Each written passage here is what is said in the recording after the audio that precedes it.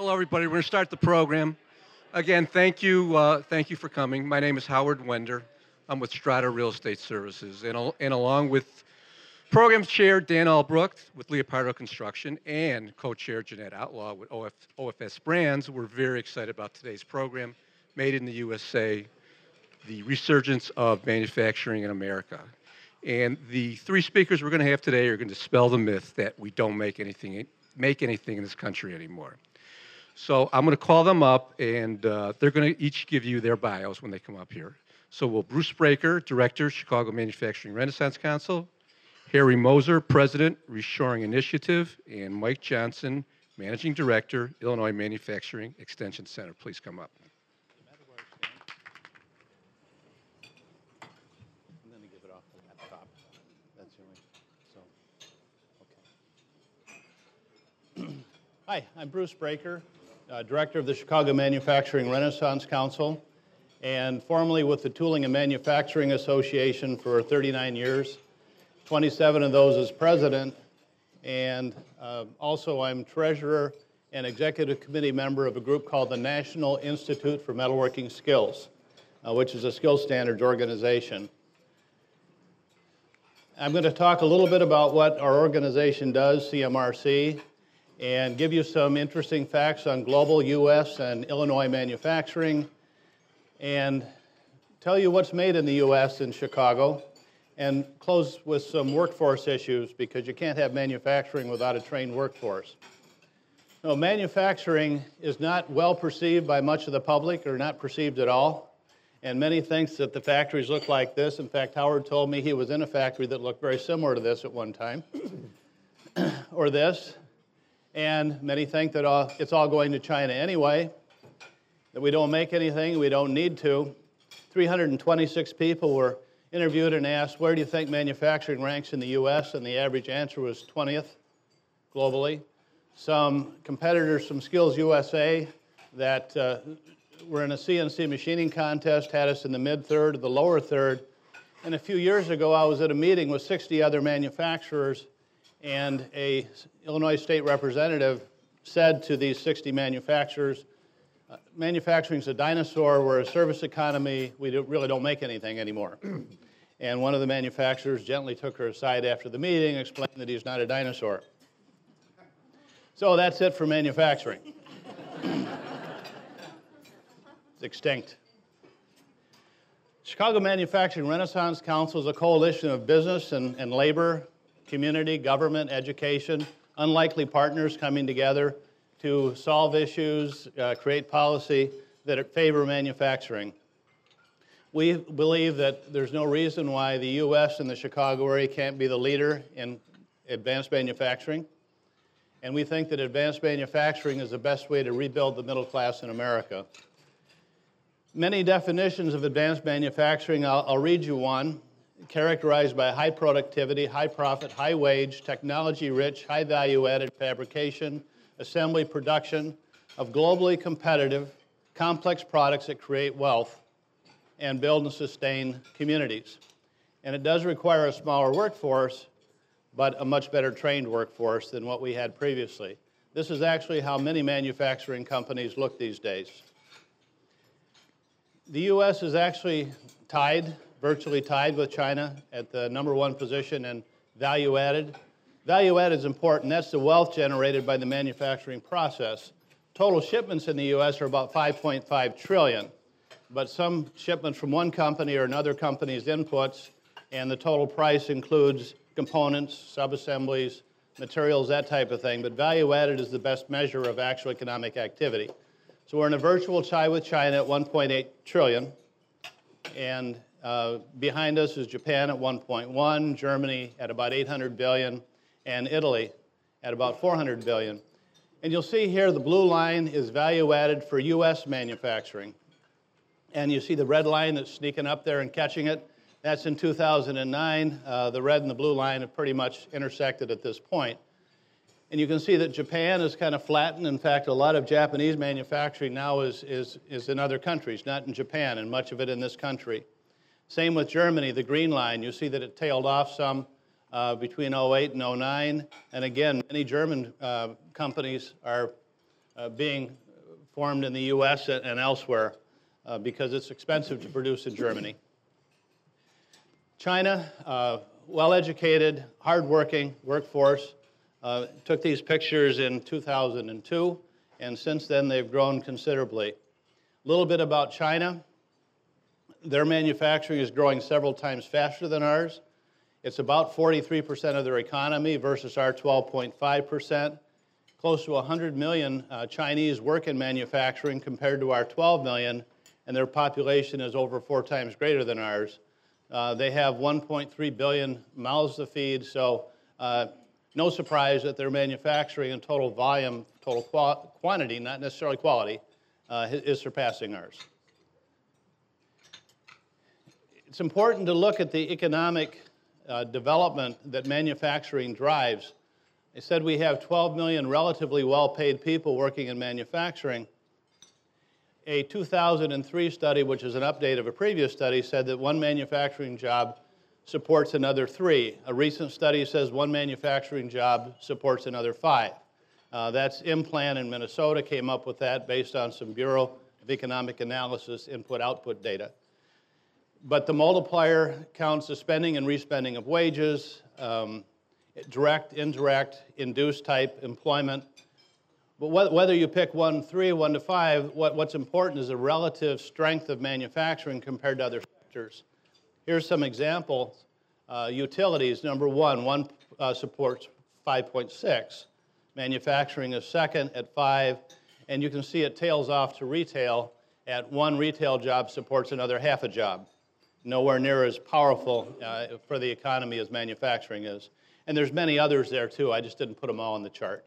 If you want more information on that, just give me a call. Productivity, important measure of output per unit of input, typically labor. Manufacturing employment's down from 18 million to 12 million over the last 10 years, which is what scares a lot of people about manufacturing. But the fact is, 6 million of those jobs were jobs that were in many cases automated away, engineered away because of the modern way of manufacturing. Some of these jobs also went overseas, and we'll be talking about that a little bit later on. The split between what caused the drop, whether it's productivity improvement or foreign competition, is still being debated. But we are considered to be the most productive nation in the world in terms of manufacturing productivity. And note that Chinese output is similar to ours, except we have 12% of the labor force, which shows that for the most part, we're doing things a little differently than they are. Globally, we're still a good country to invest in. We're number 1 in foreign direct investment. Foreign firms employ 2 million workers and sell 1.1 trillion in manufactured goods. And that's not value added, that's shipments. Remember I talked earlier, 5.5 trillion in shipments versus 1.8 trillion in value added, but that's their shipments. Siemens, for example, over 60,000 American jobs, and they're saying they're having a hard time filling jobs. Even in this current economy, they're saying they have 3,200 openings because that's the mismatch of skills. The jobs they have available, people don't have the right skills to fill them. That's something we have to work on. And the U.S. is a heavy exporter of manufactured goods, 3rd largest after the European Union as a whole, then China, then the U.S. Locally, in the metropolitan statistical area, and you can see what counties that includes up there on the slide, 13,400 manufacturers, over 400,000 employees with a gross regional product, which is a measure of value added, of about $52 billion. And you can see our largest is chemical, which would include Nalco, some of the pharmaceutical companies, Abbott, those types, and then machinery, fabricated metal, and of course, food. Illinois manufacturing, looking at the state as a whole, about 11,800 manufacturers with 19,000 manufacturing plants, buildings, which is something you're all interested in. 580,000 workers, 12.4% of the economy. You'll remember the multiplier. My job and a lot of other jobs are dependent on manufacturing. And we export about 25% of what we make in this state. Think Caterpillar and companies like that. Made in the U.S., it's not dying. It's moving upscale. It's becoming more efficient, developing new products. entering new markets, seeking greater profits, and most of what's made in the U.S. you don't find in Walmart. There are different types of goods than that. And that's something Mike Johnson will be talking about a little bit later on, is what characterizes a successful manufacturing company. But automated, capital intensive, low labor content, highly skilled workers, tight dimensional tolerances, company called Prince Industries in Carroll Stream, machines product both in Carroll Stream and in Shanghai. They're tighter tolerance work, they're tougher work, they tend to keep in Carroll Stream, not Shanghai. Better control over it, better trained people. Products in the US are highly engineered, electromechanical devices, Illinois Tool Works, for example. That's 825 decentralized businesses worldwide, and 57 of those are in the state of Illinois. Excellent company. What we make in this state is heavy in many cases, complex, requires R&D. John Deere, $26 billion in shipments and sales. Navistar, Caterpillar, Electromotive Diesel, which is now part of Caterpillar. And last year, I think it was, Cat said they're investing another $1 billion in their 5 plants in the state of Illinois.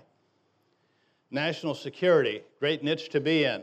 Guided missiles, space vehicles. We don't tend to buy those from our overseas partners. We tend to make them and sell them to others, but for the most part, made in this country. $17 billion sector in shipments. Northrop Grumman, a local company right here in Rolling Meadows, went onto their website to see what they're making. I thought, I kind of stopped at directional infrared countermeasures. I thought that was kind of cool. But they're doing that right over in Rolling Meadows. And thanks to supply chain, companies like Numerical Precision and Robert C. Weisheit, CNC machining companies, computer numerical control machining companies, high-end tight tolerance machining is part of those supply chains. Aerospace, we have their headquarters here. I wish we had a plant in the neighborhood, maybe someday. But still a massive industry, and supply chainers to Boeing are in the Chicago area. A company called Skodai in Skokie, they make laminations. They stamp out laminations, lots of them, and they're used in airplane brakes. That's one of the uses for the laminations. Well, they wear out and they have to be replaced. That's a wonderful niche. Every time that plane lands, Skokie tool is just, or Skodai is a little bit closer to replacing that brake. $200 billion market in terms of shipments. Food processing, these are companies that we're familiar with, and this is a value-added number, $14 billion. $2.7 billion is the food processing equipment that they use. And some of those names, Sara Lee, Quaker Oats, Dean Foods, McDonald's, they do manufacture some of the product that they sell in those McDonald's, lots of it, Keebler Foods. Biopharmaceutical, Chicago area is a leader in that. Abbott and Baxter, $126 billion in product shipments a year. We're a world leader.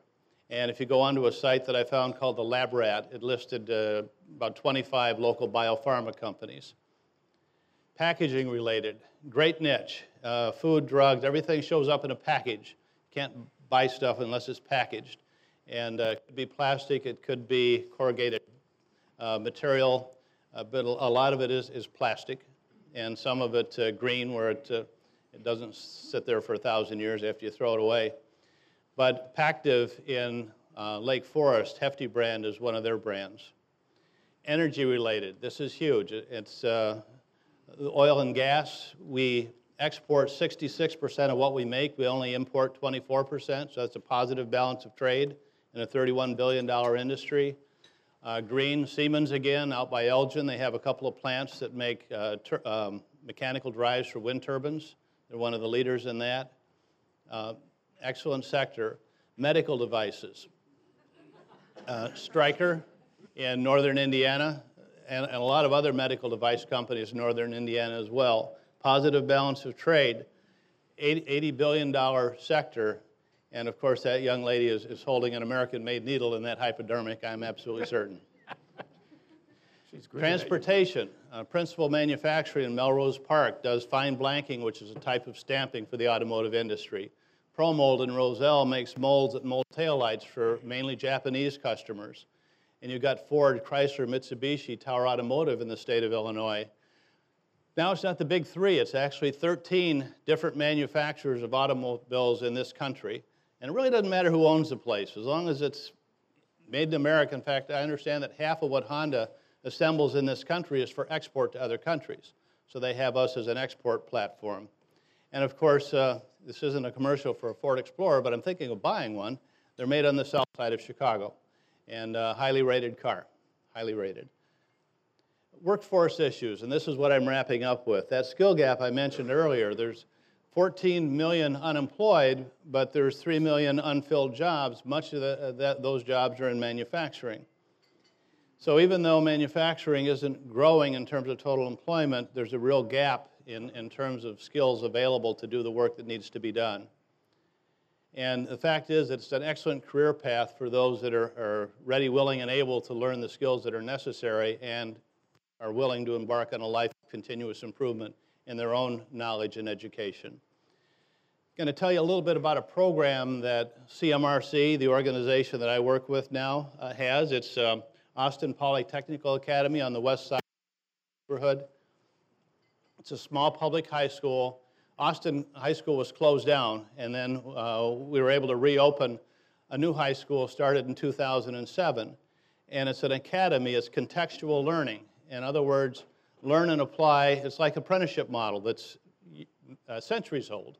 Learn and do, and then the learning is more effective. But they learn at the high school standard math, science, English, what needs to be learned. But in addition to that, programs like Project Lead the Way, which is pre-engineering, and we have a CNC machining class there at the high school, and we make whistles, and they work. They do work. Uh-oh. I think I got a bad one. Either that or it's me. There we go. Anyway, Society of Manufacturing Engineers just ordered 700 of those. We weren't planning to make them for sale. We were just making them as a project for the kids. But we are actually now have 5 students in the class making whistles for the Society of Manufacturing Engineers. And they earn industry credentials. They earn NIMS credentials in material measurement and safety, CNC operator. And next year we're going to try to get all the way to level 1 CNC programmer, setup, and operator. And it isn't that they're all going to be machinists, but that helps to learn math, it helps to apply, it helps to understand the world of work. And we have manufacturing partners, but the idea is that they'll go to college, or they'll go right into the work world, get into management, teach them about ownership, intellectual property. Mainly the juniors in the class have had the opportunity to earn 125 NIMS credentials. 30,000 of these credentials have been earned nationwide. And the program itself was accredited on June 27th, the only high school in the state accredited so far by NIMS. But we have 65 partner companies throughout the Chicago area that provide job shadowing, internships, summer employment, and career opportunities. But the key here is the contextual learning. It does work best for many, many individuals. And the students are getting some real opportunities, not just a hope for the future. But there's organizations attempting to close the skill gap. SME, Society of Manufacturing Engineers, is working now more with high schools than they ever did before, not just colleges. And there's 50 programs in the Chicago area, nowhere near as many as there used to be, that teach CNC machining and metals types programs. And as I said earlier, we've so far granted nationwide 30,000 NIMS credentials. So in conclusion, American manufacturing is strong. I mean, others around the world want what we have, and they're fighting hard to get it. But in the meantime, we are 1.8 trillion, a huge part of the economy, and that domestically made, durable, and non-durable goods made by Americans is a good thing for all of us. And now Harry Moser is going to talk to you about reshoring, bringing some manufacturing back to the U.S. Nice job, Bruce. Thank you. You're welcome.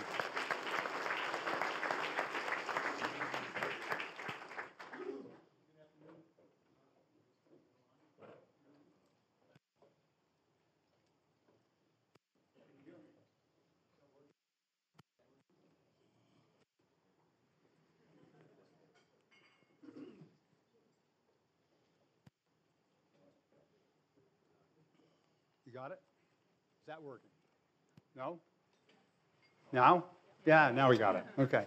So I'm the founder and president of the Reshoring Initiative, whose job is to help convince U.S. companies to bring work back. Previous to that, for 25 years, I was the president of Agi Charmy, which is a large machine tool company in Lincolnshire. And I'm on the board of NIMS along with Bruce. And despite being on the board with him and being a good friend of Bruce, I'm going to take a slightly different position on some of the things he said. Where he said, I'll simplify. He said the glass is mostly full, and I'm going to say at most it's half full, and it's been draining rapidly. Okay? And that reshoring is the best way to solve that. So for example, the US value added that Bruce mentioned, I believe is overstated. If you compare the, for example, steel output in China to the US, in the US we produce about 80 million tons a year, and China produces about 700 million tons a year, so about 8.5 times as much. So dramatic differences. So if you made piles of stuff that China made and piles of stuff that we made, their pile would be immensely larger. The productivity improvements in the US are also overstated because of inaccuracies in the calculation of the value added. The balance of trade deficit last month was reported at 50 billion for the month, which means 600 billion for the year, which means 3 or 4 million manufacturing jobs that are not here that would be if we had a neutral balance of trade deficit, and another 5 to 10 million of the multiplier jobs. You put that all together, we'd have 4% unemployment if we had manufacturing enough, if we manufactured as much as we consumed. And that insufficiency of manufacturing is a major reason for the 9% unemployment, and maybe it would be 4 or 3 otherwise, and for the US and the very famous Illinois budget deficits. Okay? So that's the glass half full and draining viewpoint. And so I'm going to show you what the Reshoring Initiative offers to do something about that. So I'm going to describe the potential renaissance of American manufacturing, significantly influenced by reshoring, which is bringing manufacturing back home. The Reshoring Initiative is a nonprofit. It has 12, and actually as of yesterday, 13 sponsors. And of those, AMT, any of you know what AMT is? Okay, they're the group that puts on IMTS. How many of you know what IMTS is? The biggest trade show that ever comes to Chicago, comes to McCormick Place every even year. 80, 90,000 people, okay? And then a bunch of other companies and trade associations, many of them located here in Chicago. A lot of reshoring is the opposite of offshoring, okay? And offshoring is significantly a herd behavior phenomenon. A lot of big companies offshored because they saw other companies doing it. They saw other companies shutting down factories, laying off people, and they said if it's working for them, it'll work for us. They did it because maybe there was a bad quarter for the company in terms of margin. And so the president, the CEO announced to Wall Street, we're going to offshore a third of our production because then our margin will improve and we can get the profits back up so the stock goes back up. So there's a lot of emotion, a lot of, so we say, non-objective thinking that went into the process.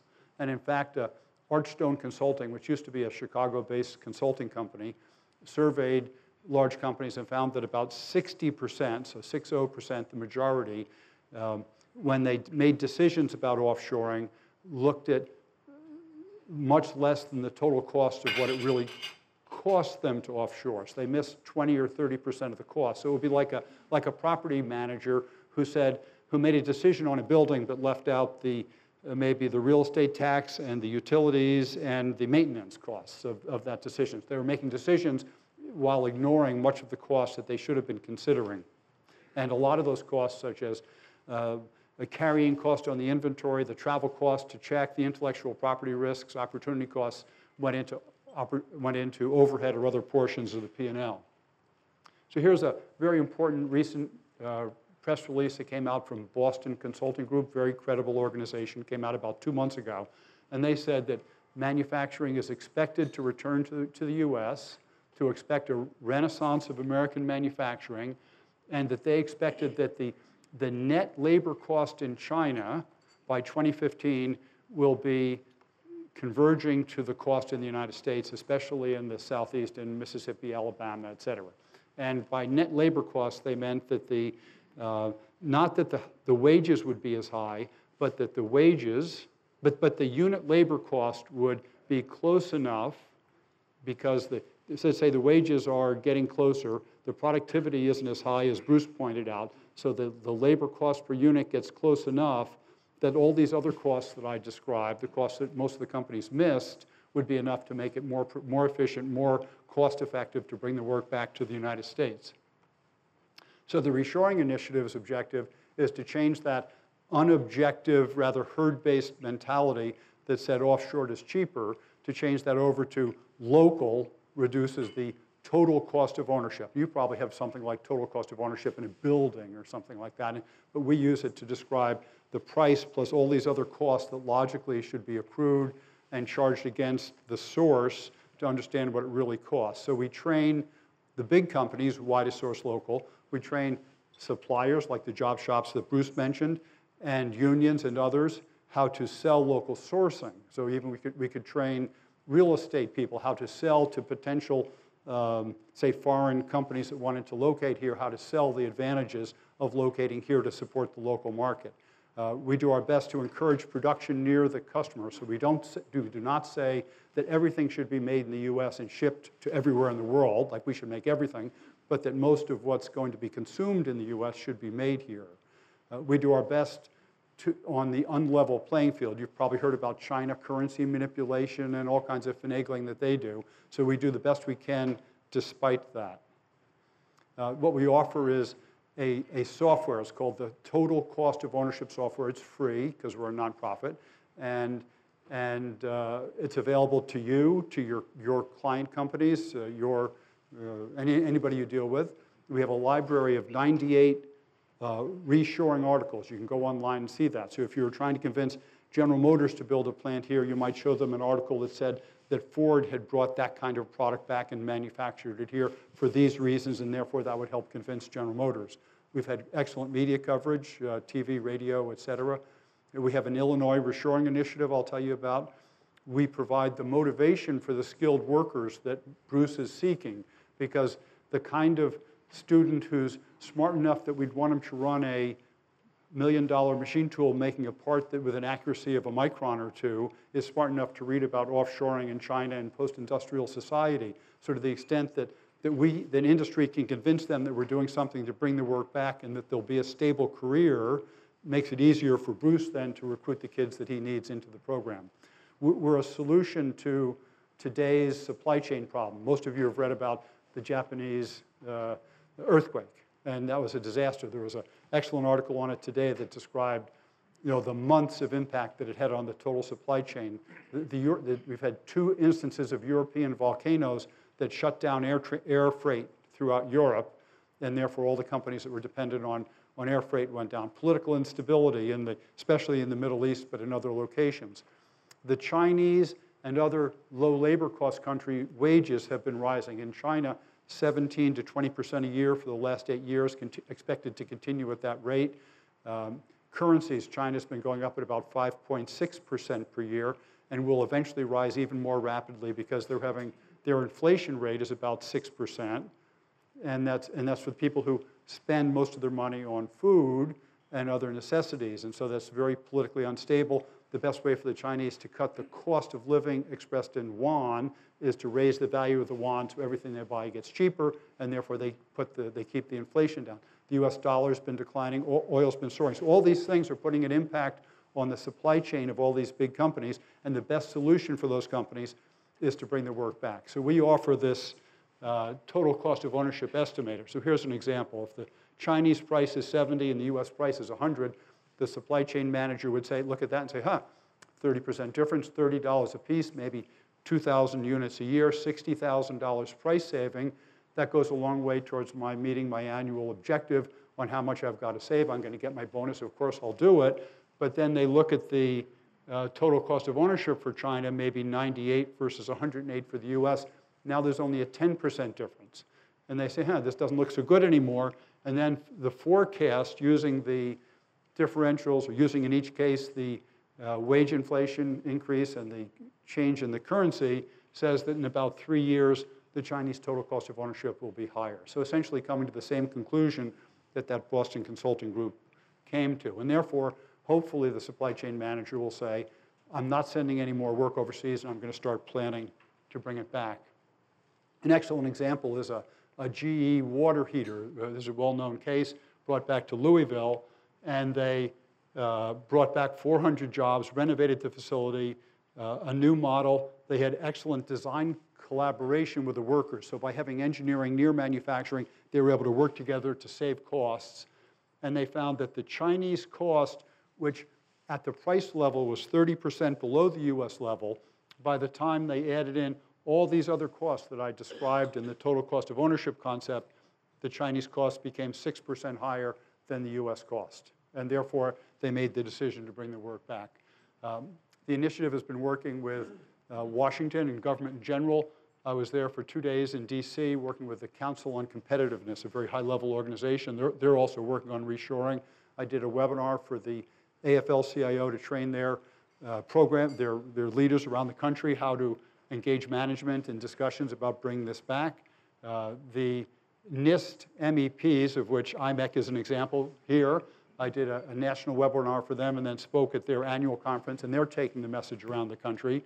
And then Congressman Wolf in Virginia introduced a bill, H.R. 516, to bring jobs back to America, and included a call for total cost of ownership software, which he got from one of my articles. So we're influencing Washington.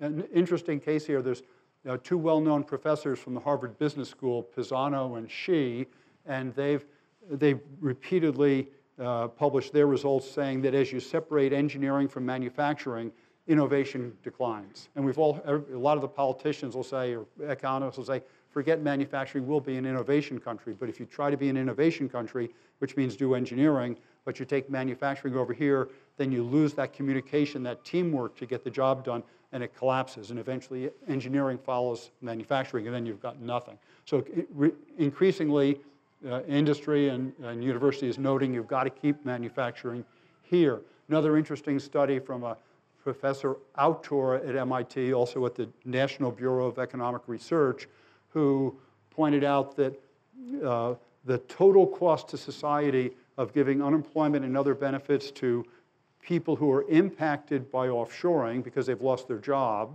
is about equal to the total savings collectively to all of our society based on the lower prices in Walmart and other places due to the savings on the lower cost things. So it's sort of a wash. So in the past, Ricardian comparative advantage would have said everybody wins when you have the lowest cost place make the stuff, but his conclusion is it isn't actually happening. So it means we have to do something about it. The initiative is surveying supply chain managers, asking them questions like, what percentage increase would you have to see in the price of what you're getting offshore to bring back a given percentage of what you've offshored, such as if the US dollar cost went up by 30%, they might bring back 30%. The intent here, as this data gets more firm, more credible, is to be able to go to President Obama and say, okay, how many jobs is it going to take to get you reelected? Okay, then we have to get the Chinese to raise their currency by so much, or we have to put duty on, or we have to take taxes down, or do something to get the US relatively more competitive in about this amount. So to end the continuing discussion and actually quantify that relationship and be able to proceed on achieving what we'd like to see. I believe that reshoring is the best way to get the economy. I mean, all of you would love to see your buildings full and more renters and all this kind of thing happening. And I believe reshoring is the best way to make the whole economy get going. A lot of people would say, like the Democrats would say to get the economy going, that since Howard's working and Harry's retired, that we should tax Howard and give it to Harry, okay? And the Republicans would say that we should cut Howard's taxes and hope the economy is motivated and stimulated. And if it doesn't work, we'll get the money from the Chinese or maybe his kids or his grandchildren or something like that. And a lot of people would say, put tariffs on the product coming in from China, but the net result from that would be higher prices at Walmart, and everybody would scream. And yet none of these things even actually happen because nobody can actually make their mind up, as we've seen in the budget dilemma, the deficit dilemma. And so the nice thing about reshoring is it doesn't take any government action. It just takes for companies to actually see what's in their own self-interest and actually go ahead and do it. And when they do that, the pie gets bigger. And instead of everybody fighting like they're doing right now of how to slice the pie, When the pie gets bigger, you don't have to worry so much about how to slice it because there's enough there for everybody. And it brings back manufacturing, which is what has been the biggest loser over the years. Construction maybe the last 3 or 4 years, but manufacturing over the last 20 or 30. So we have an Illinois Reshoring Initiative. It has 5 or 6 steps. It started out with a conference at Harper College. We had about 85 people. We then trained the supply chain managers, that's the purchasing people, out at the Design to Part conference in Schaumburg, had about 200 people. Surveyed the supply chain managers, asked them, what behavioral changes do you want from your suppliers from the job shops? We have the suppliers then coming together July 20th at TMA, which is in Park Ridge, and we're going to train them to do the things that the customers say they want, and then we bring them all together at the NTMA Contract Manufacturing Purchasing Fair at the Intercontinental Hotel to both understand total cost of ownership, hopefully speed date there for 10 minutes each, and then go away and consummate their relationship and actually bring work back. And then IMEC and others of our 40 supporting organizations will go after them and say, have you brought any work back? What do we have to do? And actually document the fact that we've succeeded and actually brought work back to Illinois. And I believe if it doesn't work this year, it'll work next year. And eventually, I'm sure we'll find that we can bring back a permanent manufacturing job for $1,000 in comparison to the stimulus program that brought back a 1-year government job for $250,000 to $500,000. So this is 100 to 1,000 times more effective, I believe. We have to prove it. So some ideas for companies, and some of you are from companies, how to use this. You can get the total cost of ownership estimator. It's free. I have some handout sheets out by the table. You can pick them up. It has the website. Just go there, pick it up. Buy and sell thinking total cost of ownership. Call on me to train your supply chain people, your sales teams, your customers. It's free. When you have cases that you've reshored, send them to me, because part of the reason people offshored is because they thought everybody was offshoring.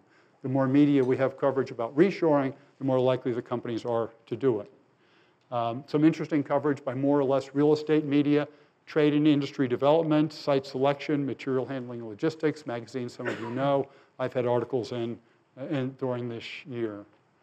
So what you can do, inform your manufacturing companies, yours or the ones you work with, use the tools to convince prospects and others to come here, pass on to economic development agencies. Interestingly, I had a telephone call yesterday with Select USA. Any of you know what Select USA is? A new arm of the Commerce Department in Washington, designed to motivate more foreign direct investment. And I had a conversation with Barry Johnson, who's the head of that, and he said we would partner together and they would use our material projected around the country to the economic development groups to use to help convince foreign companies to come here into the United States, build factories, buy your buildings, and so on. I have 4 free industry-sponsored webinars in August. You can find them on our website. You or your clients, your companies you work for could listen in. So this is, last slide, this is a little bit how I envision myself, a little vainly. Who's that supposed to be?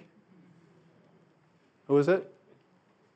Little Dutch boy, okay? Little Dutch boy, okay? And so you had the North Sea, and Holland is a couple of feet below the North Sea. There's a dike holding back the North Sea, and he stuck his finger in the dike and to plug the hole and keep the dike from collapsing and flooding Holland while he waited for the village elders to come out and repair the dike. And that's conceptually, that's offshoring, and I'm the little Dutch boy, and I'm keeping the offshoring back, and you're the village elder. So if you spread the word and you help convince companies to do this, then we're not going to get flooded, and the glass is going to come up to the level that we'd all love to see it be. Thank you very much.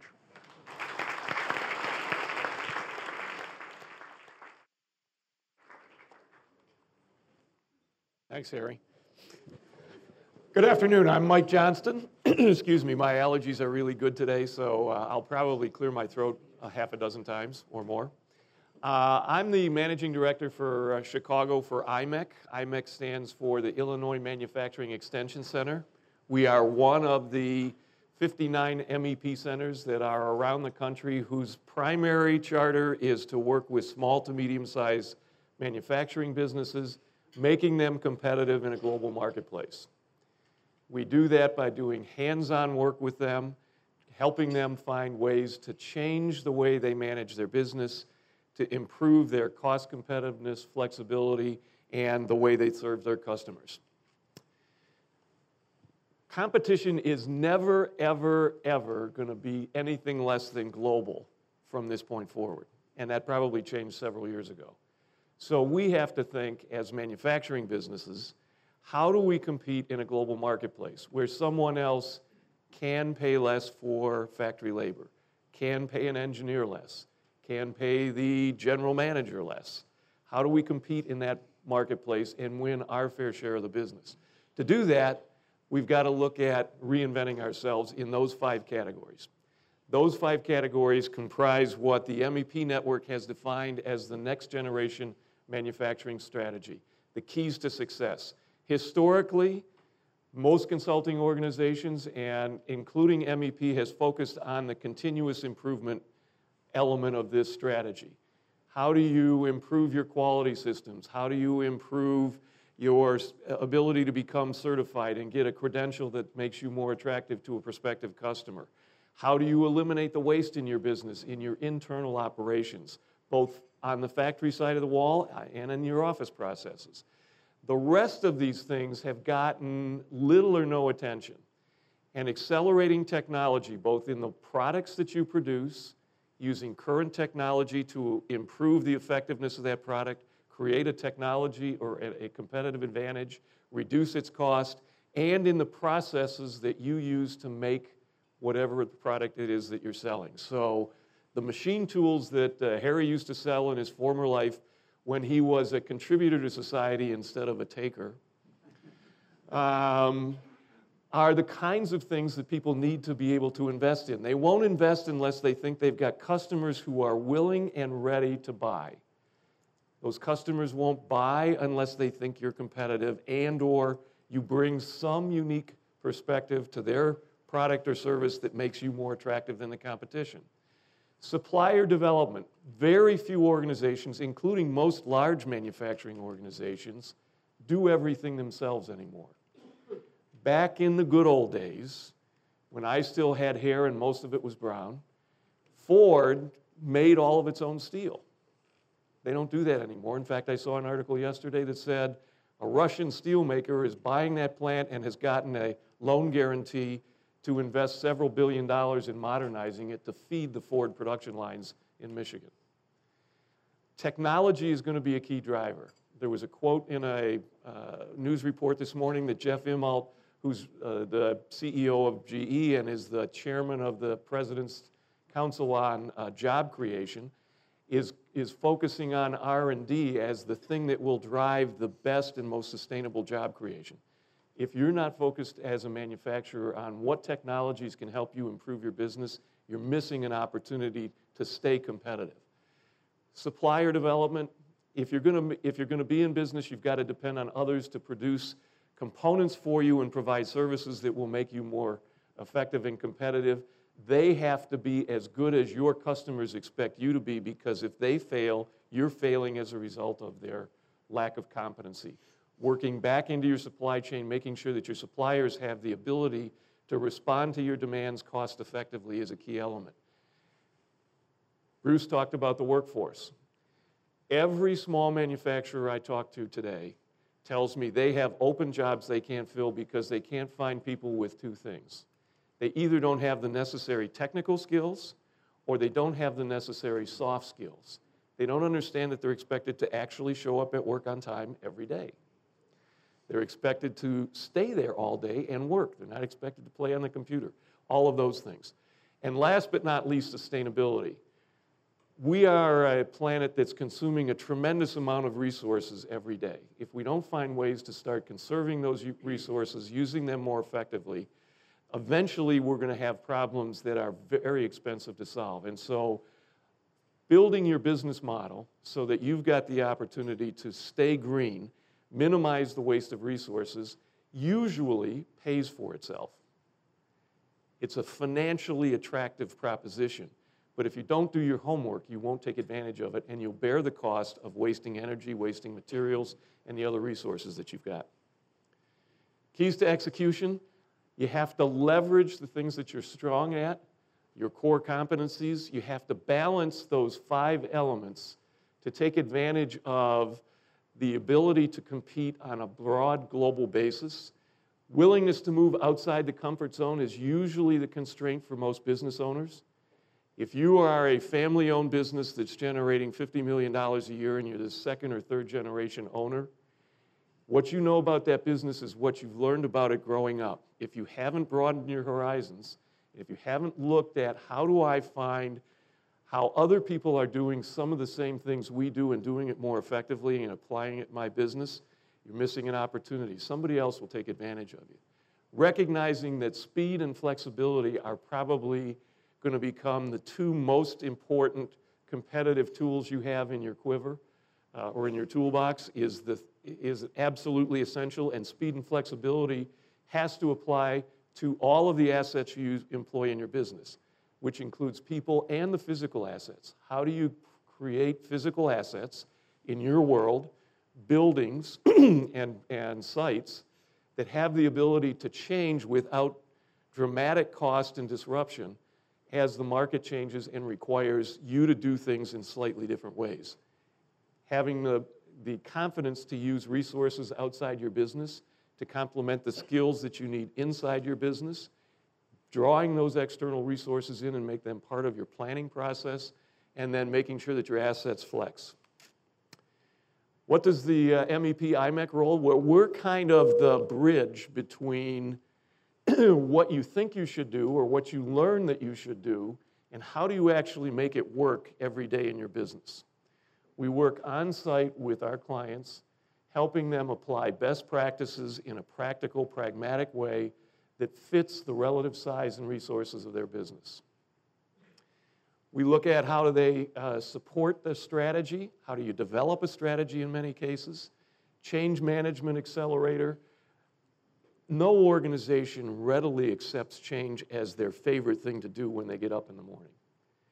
In fact, I've often used the analogy that I've been shaving for a long time now, and if I had to change the pattern in which I shaved every morning, I would probably be a cut-up mess. No one changes their work habits easily either, and if someone's done the same thing for 20, 30 years, getting them to try a new method is one of the more significant challenges in helping move the business to its next level of performance. And then making sure that you're getting objective external advice. Who's the resource that is going to help that business owner understand how they're performing and how their practices compare with other people who have maybe moved through 2, 3, 4 steps beyond where that business is. We achieve measurable impacts on client performance in sales growth, profitability, the investments they make in the assets they put into their business, and in jobs. We actually have, by contract with our federal MEP contract, a requirement to have our clients surveyed 6 months after we complete a project, and in a series of 15 online questions, they're asked to quantify, did your sales grow? Did you improve your cost of operations? Did you have a positive impact on your investments? You either made an investment because you saw a new business opportunity and saw an opportunity to grow, or you were able to delay an investment because you found capacity in the physical assets that you have. And last but not least, did you create or retain jobs? Since IMEC was established about 17 years ago, we've worked with over 2,200 companies. Those are all outside of the greater Chicago area. We're brand new to the greater Chicago area, have been here for about 4 months now. We've done with that 2,200 clients about 4,000 projects. In that survey I mentioned, they paid $34 million in project fees, roughly, and reported $1.7 billion in tangible economic value in their businesses. If you're not good at mental math, that's about a 7-to-1 ratio.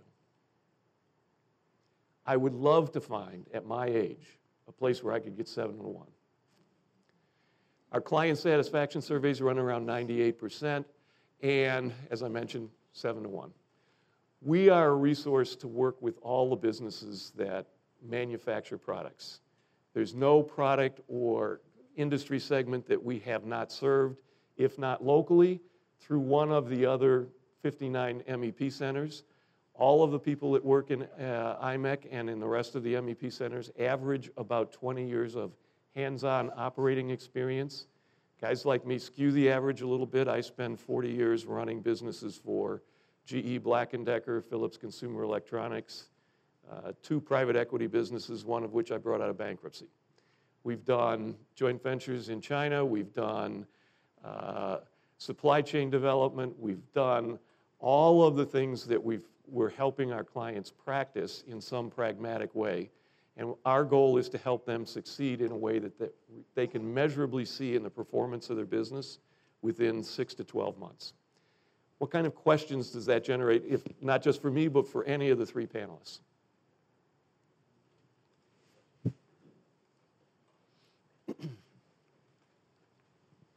My question is for Mr. Moser specifically, but anyone can answer. In terms of the reshoring issue, how many companies, or do you have any data with regards to what the expectation is for companies to actually pursue this path? And secondly, once a company decides they are going to do it, how long does it take to implement and get something set up in this side of the sea? I have no actual data for you. In terms of the time it would take, depends a lot on whether the company has its own investment overseas, its own factory, in which case it has to shut it down, lay off people, build a factory here, do all that. That's years to get that done. Or if it is merely outsourced the work to overseas, in which case it's the end of the contract and whatever time it takes you to find somebody else here, that's months probably to get that done. So I can answer that. What's it going to take? I'd say they offshored, often with no real savings. So hopefully, as they start to see real savings of 5 or 10%, that'll be enough to convince them to reshore. And according to my data and the Boston Consulting Group, that should be, maybe I'd say maybe 10 or 20% of what's offshored now would make sense to bring back, and then that percentage might grow by 10, 20, 10% a year if the Chinese wages and the currencies keep changing at the rate that they're going, and that should be enough to do it. My question is for Harry as well. As the Chinese labor rates go up, I understand that many Chinese companies are starting to put in place some of the productivity improvements that Mike was speaking about. Are you seeing that in your research, and is that incorporated in your total operating cost projections? In that chart I showed you with the costs going up, they're actually, the way I calculate that, I take the assumed wage inflation, in the example case 10%, and the assumed currency appreciation 5%, add them together, get 15, take 30% of that. So I think a very conservative estimate.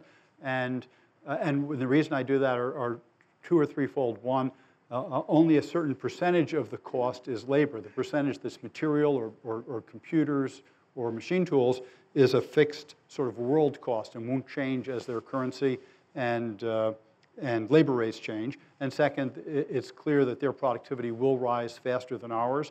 And so I use that 30% factor to adjust for what you're pointing out. Yeah. Hi, sorry. Hello, is this working? Okay. I have a question for Mike. Actually, each of you spoke briefly about the workers and the unemployment rate and reshoring, et cetera.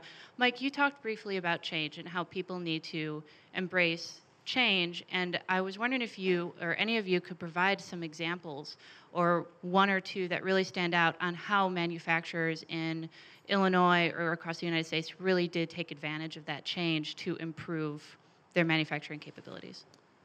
A couple of good examples would be most manufacturers up until about the mid-'80s tended to group similar types of machines together in areas. And so all of the horizontal turning machines would be in one place, and the vertical turning machines would be in another place, and the stamping machines would be in a third place.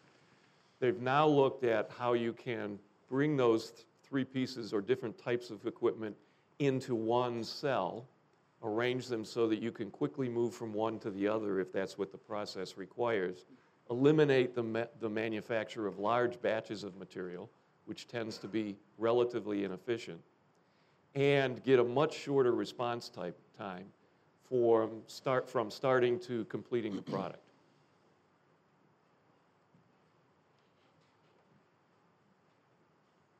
Okay. Ready?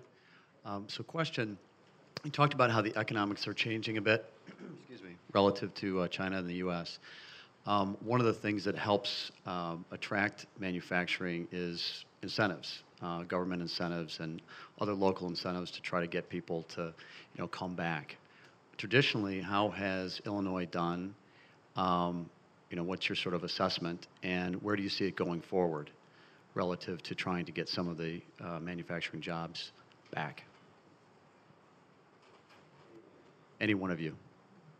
Illinois has had a couple of programs that we work with on a regular basis. One is called ETIP, Employee Training Improvement Program, where a manufacturer who trains its employees in new skills could get up to a 50% reimbursement for the cost of that training. That program has had less funding in recent years for obvious reasons based on the fiscal condition of the state. There are programs that encourage new business to come in based on tax incentives, which I'm sure most of you are aware of. But we have a fairly small, relative to some other Midwestern states, relatively small number of tools to work with in terms of incentives. Where do you see it going? Do you see it changing at all? In the near term, I don't think it will change quickly or in any substantial amount The kind of until they solve the budget issue. Yeah, there was huge incentives in past years, and that's been declining for a number of years as far as competing with other states on the basis of giveaways and that type of thing. I don't think the states have those kind of resources to play those games anyway, and I don't think they were really that productive to begin with. The other comment I'd make about incentives, particularly if it's for current operations, is those are short-term opportunities. I encourage clients to look at those as opportunities to jump a little farther ahead than you would normally on your continuous improvement curve. Yes, good afternoon. Chris Manheim. I'm a WorkKeys job profiler, to say the least, and do a lot of work on both sides of the fence with education, economic development, but also with a lot of manufacturing.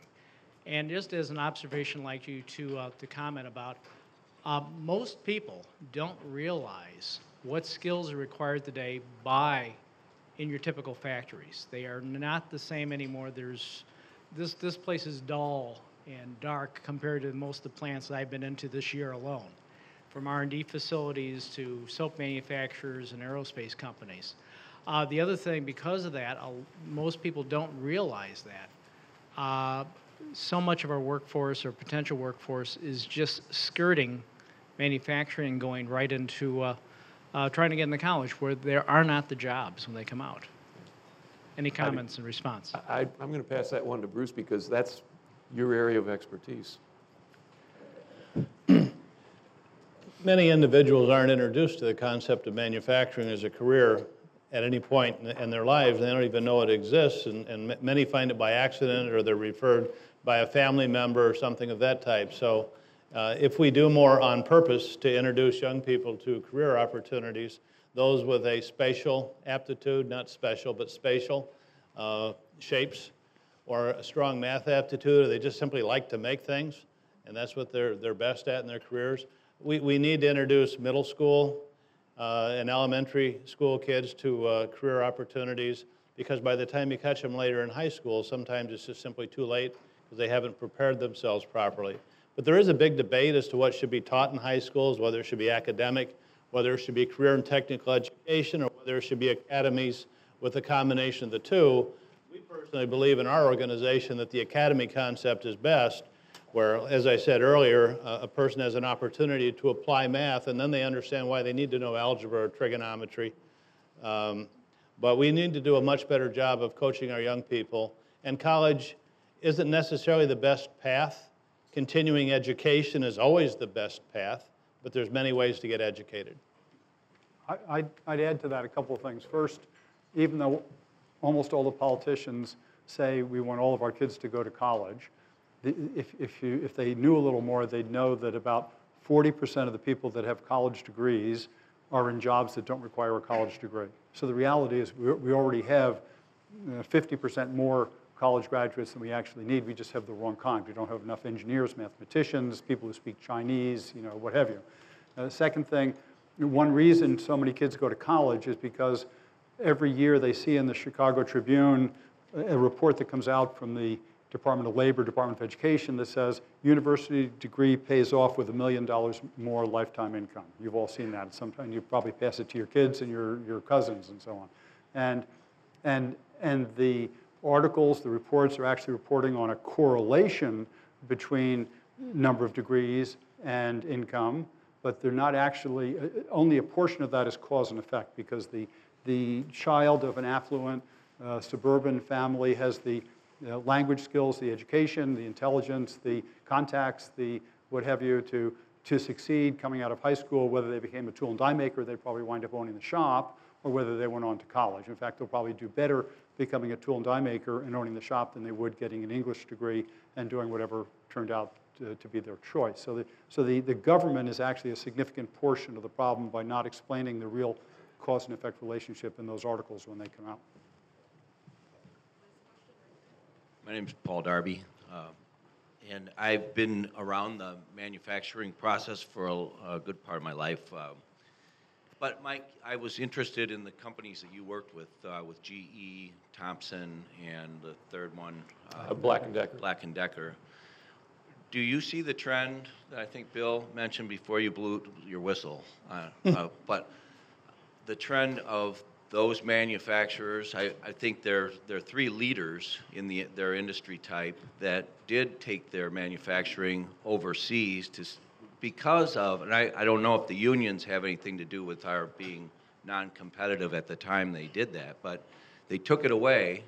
Do you see those three companies bringing it back to the U.S. and seeing the urgency that we need to increase our labor here on our own soil? In the story I mentioned earlier about GE and Jeff Immelt, one of his comments was the investment they'd made in R&D had allowed them to keep and increase the number of jobs at some of their GE factories, which might have gone offshore. Now, he's not saying that they won't invest with that new technology offshore, but they're working to try and balance it. I think all larger organizations, in part because of Harry's